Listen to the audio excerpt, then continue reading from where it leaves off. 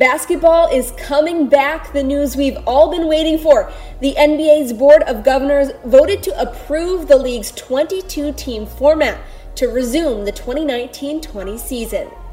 That's right, they're going to Disney World. With the July 31st start date on the horizon, there's light at the end of the tunnel for the sports world. According to Adrian Wojnarowski, the vote was 29-1 in favor of this format, the Portland Trail Blazers the one team voting against it.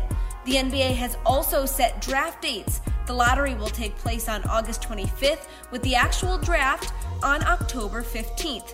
And that's just 3 days after the last possible day of this year's NBA Finals.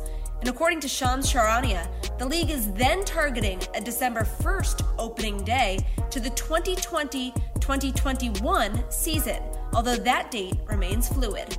And this segment has been brought to you by our exclusive partners at betonline.ag. Use our promo code CLNS50 for a welcome bonus. BetOnline, your online wagering solution.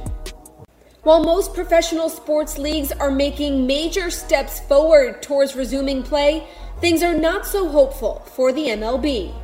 Ken Rosenthal tweeting on Wednesday that the MLB rejected the union's 114-game season and will not send a counter. The league has reportedly talked to its owners about a shorter season with no fans and is willing to discuss additional ideas with the union. This is just the latest roadblock for baseball. Ongoing tension between players and owners regarding pay cuts has halted any progress towards a resolution for this season. The MLB does want the season to be played and thinks no fans is the likely outcome. And this update has been brought to you by our exclusive partners at betonline.ag. Use our promo code CLNS50 for a welcome bonus. BetOnline, your online wagering solution.